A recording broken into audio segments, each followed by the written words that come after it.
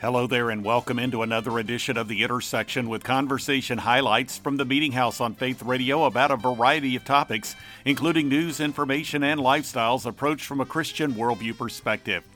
First up, from the Sitter, a place of hope in Washington State, Gregory Jantz joined me recently to discuss mental issues that have resulted from the coronavirus and how God's Word offers wisdom and hope.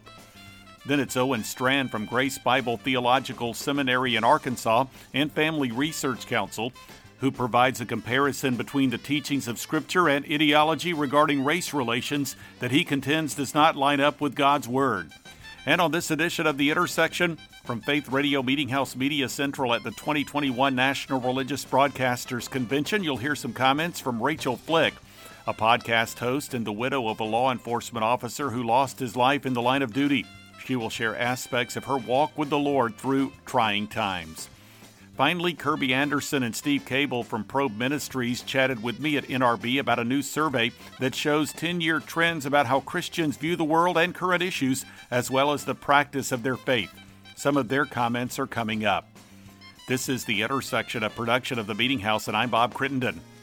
Gregory Jantz is the founder of The Sitter, a place of hope in Edmonds, Washington, and the author of a book entitled The Anxiety Reset, a life-changing approach to overcoming fear, stress, worry, panic attacks, OCD, and more. COVID-19, in addition to the physical health issues, has resulted in mental health challenges as well. He offered some analysis in a recent conversation. Here now from that chat is Gregory Jantz. There was a statistic that was just released recently by the Centers for Disease Control and Prevention, the CDC, preliminary estimates of overdoses during the pandemic. More than 93,000 deaths, which is just over a 29% increase over 2019, which was a record-setting year then, 71,000 people dying from drug overdoses. And really, you use the phrase tip of the iceberg. We see that people are struggling with all sorts of mental challenges. I wanted you to comment, first of all, about these CDC findings with respect to overdoses during the pandemic. Of course, we think about COVID itself directly causing death. But then when we see people responding in the midst of the pandemic, you have thousands of people that are also experiencing death. Very disturbing. Yes, Bob, what we're seeing during the whole year 2020, we saw anxiety levels raise to record rates. It's been said that we're also in a pandemic of anxiety disorder. And anytime anxiety stays and it's chronic stress, people began to look for a way out, a way to cope, a way to feel differently. And drug use and alcohol use, frankly, have skyrocketed. What we know is the whole area of even alcohol sales. So during our time of pandemic of 2020, alcohol sales hit record sales marks. So that's amazing to think about that. And what we know is that anxiety medications as well, some areas, now the prescription rate, the scripts are being written are very high, but some areas actually there was a supply chain issue because there were so many prescriptions being written for anxiety medications. So that tells you we're headed for, there's mental health issues, there's depression and anxiety, but huge increases in addiction. This obviously a very difficult time for a number of reasons. What are the top, say, 2 or 3 reasons why people are becoming anxious and experiencing depression and, of course, looking to these substances to try to cope with them? Sure. One of the things happening is isolation. People were isolated, and then if we just look at what was going on, there's been so much information overload, misinformation. People have come accustomed to distrusting information. So they're distrusting news. They don't know who to believe. So that increases anxiety. So it's that factor of isolation plus confinement plus the distrust and unknowns about the future. This leads us down a road of really substance use. You mentioned some of the contributing factors, the isolation, the confinement, and really something that's very interesting, the fear of the unknown. And I've heard this expressed more than once because we're being bombarded by information, and people are really looking for places where they can get good information. There is a mistrust that you've, I believe, rightly identified. When you're dealing with fear of the unknown, how, from a biblical standpoint, can we as believers really address that? Well, one of the items that we've always got to come back to is what's our anchor point? And by that I mean, where are we going to anchor in? What's our personal truth? Who does God say that we are? And God's Word. And so this is a season where I've had individuals write a verse on a 3x5 card, the old-fashioned 3x5 cards, go out for a walk, 20 minutes, get outside, and say that verse out loud. Begin to renew your mind and put the truth back in. Limit the amount of news that you're allowing. We've got to put boundaries around this.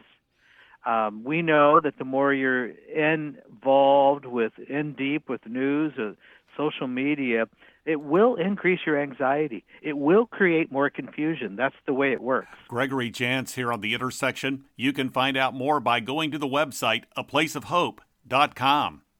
Next up on this edition of The Intersection podcast, it's Owen Strachan. He serves as provost and research professor of theology at Grace Bible Theological Seminary in Conway, Arkansas, and is a senior fellow for the Center for Biblical Worldview at Family Research Council. In our recent conversation, he discussed principles that he outlines in his book, Christianity and Wokeness, How the Social Justice Movement is Hijacking the Gospel and the Way to Stop It. From that conversation, this is Owen Strachan now. Wokeness is marching to a leftist agenda. This is really just the new leftism. Inequality is a problem, for example, that no one can solve. You're always going to have people sorting themselves in different ways, economically, for example. You're going to have somebody who wants to be an artist, and you're going to have somebody who wants to be a Fortune 100 CEO.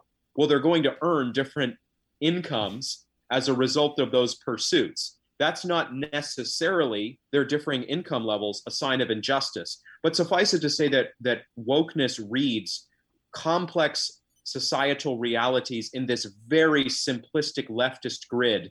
And in my book, Christianity and Wokeness, I am here to try and oppose these ideas and ground Christians in a sounder biblical worldview.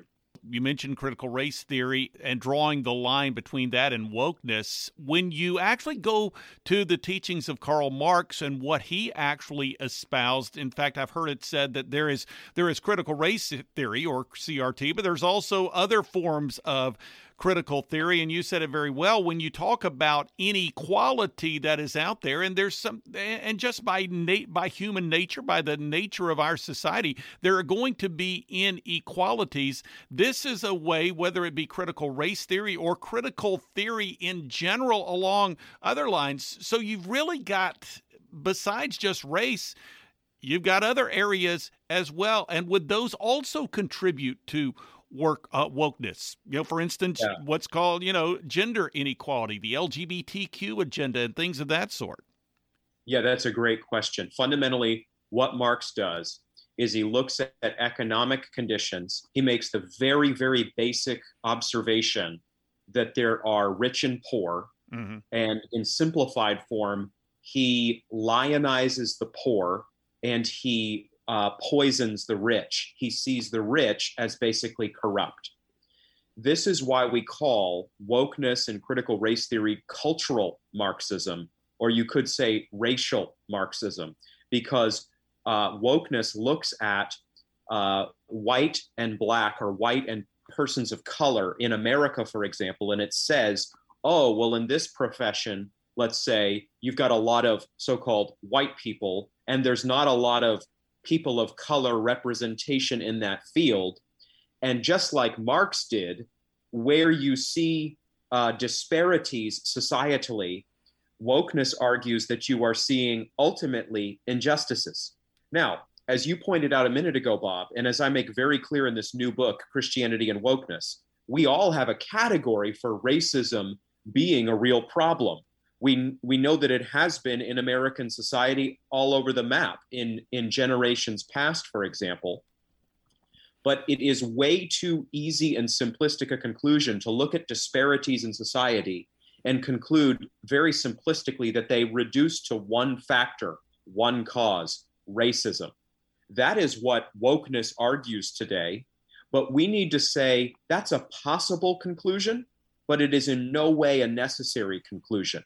However, that's the way our youth, for example, and our college students in too many contexts are being indoctrinated to believe. They're being told that if there are disparities, there are injustices. I wanted to handle these issues with care and with nuance and with biblical depth.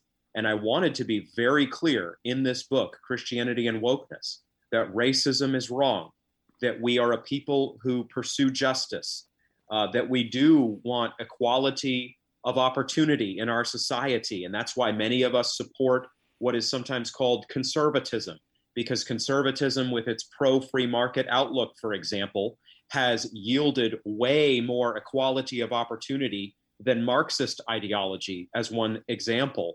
So it is not at all the case that those like me who are unwoke are against talking about racism or want to shut the conversation about justice down. That is a complete fabrication. It is absolutely untrue. But here is what we are saying. We are saying the culture's usage of equity and justice and racism is entirely different than the biblical understanding of concepts like those. And so we very much as believers need to be in the conversation over justice, equity, fairness, et cetera, and so on. But what we need to do is we need to not be taken captive by godless ideologies, Colossians 2:8. Owen Strachan here on The Intersection. You can find him on Twitter at O Strachan, that is spelled Strachan. This is The Intersection Podcast, a weekly production of the Meeting House, and you can find out more by going to meetinghouseonline.info or by going to the programming section at faithradio.org. At the Meeting House homepage, you'll find a link to the Media Center, the place you can go to listen to or download full conversations with recent guests featured here on the Intersection Podcast. Also, there are links to the podcast, to the Media Center, as well as to the iTunes or Apple Podcasts feed. You can also find links to two blogs. One is The Three, with 3 stories of relevance to the Christian community, and the other is The Front Room, with devotional thoughts and commentary from the Meeting House. You can also follow me on Twitter and access the Meeting House Facebook page, and there's a link to video content, including recently added content from the 2021 National Religious Broadcasters Convention in Dallas. Again, the link is meetinghouseonline.info, or you can visit the programming section at faithradio.org. Conversations from the Meeting House can also be found through the Faith Radio app, as well as a variety of podcast platforms. You can search for Faith Radio Podcast when you visit Amazon Music, Apple Podcasts, Google Podcasts, Spotify, Stitcher, and TuneIn. Moving on now with this edition of the Intersection Podcast, it's Rachel Flick, the host of the Hopecast with Rachel Flick. At the 2021 National Religious Broadcasters Convention in Dallas, she discussed the death of her husband, a law enforcement officer killed in the line of duty, and how God sustained her in the aftermath of that tragic event. Here now from that conversation at NRB 2021 is Rachel Flick. Micah and I had 7-year-old twins, boy and a girl, Levi and Eliana, in 2018, and Micah had been working for the sheriff's office for 11 years. He was in investigations, and as part of his work, he did auto theft undercover investigations. And so on Monday, after Super Bowl Sunday, where we'd had a full day with family and eating queso and hanging out and just enjoying our happy family, Micah went undercover and pursued a suspect for 8 hours. And when they went to arrest him, his partner went to apprehend the suspect, and the suspect had a gun in his hoodie that they didn't know about. And he pulled that out and shot Scott in the hip and went to execute Scott. And when he did, Micah grabbed the gun and began to wrestle for it. And by doing so, he saved Scott but took a bullet to the neck. 2 other officers were shot and a civilian was permanently paralyzed. The suspect was killed and returned fire on that day. And something I want to come back to, this really represents how greatly we should appreciate those that work in the area of law enforcement, because they are certainly, like your husband, putting their lives on the line every day, and your husband ultimately losing his life. And of course, you as the widow with 2 young children, obviously a devastating set of circumstances.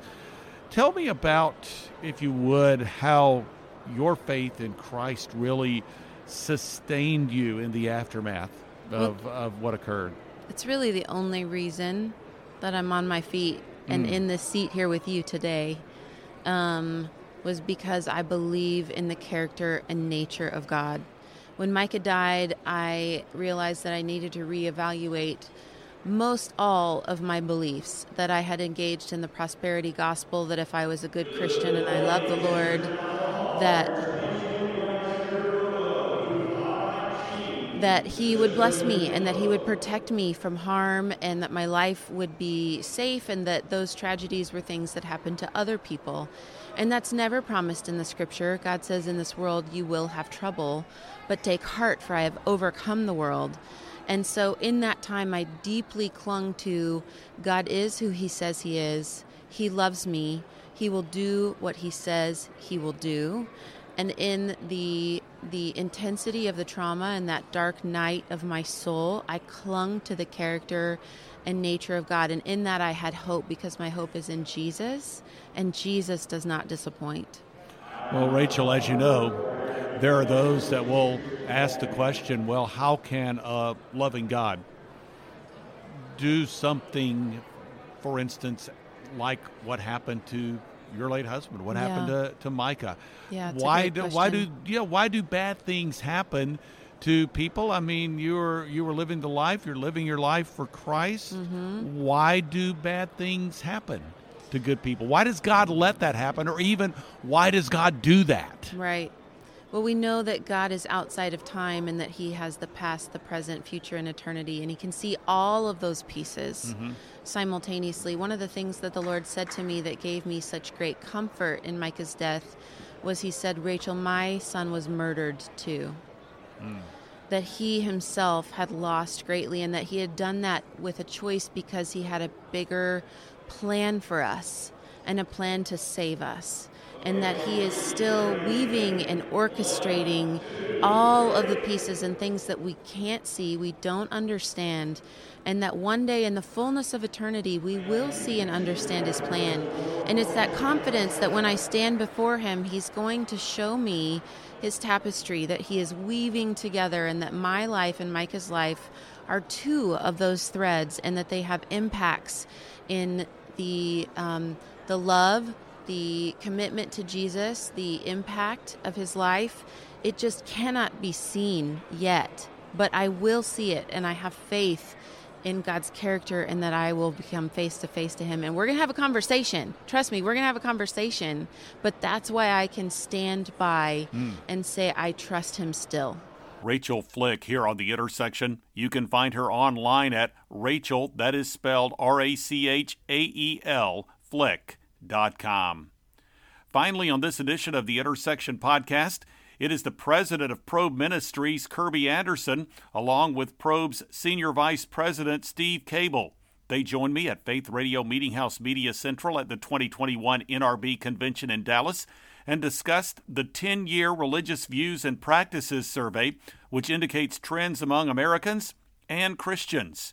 Here now from that conversation are Kirby Anderson and Steve Cable. If I can pay a compliment to Steve Cable, which is well-deserved, he has dug deeper into some of the data from other surveys than anybody I know. Awesome. And one of the reasons we also wanted to do this survey is because, quite frankly, sometimes people will take this top-level look at a survey that a lot of people say they believe in God, so the church is doing fine. No, incorrect. Or there are a lot of people that say they're sharing their faith. Well, then we ask them what that means, and it turns out that means to say, well, I go to church, which is not exactly the gospel, okay?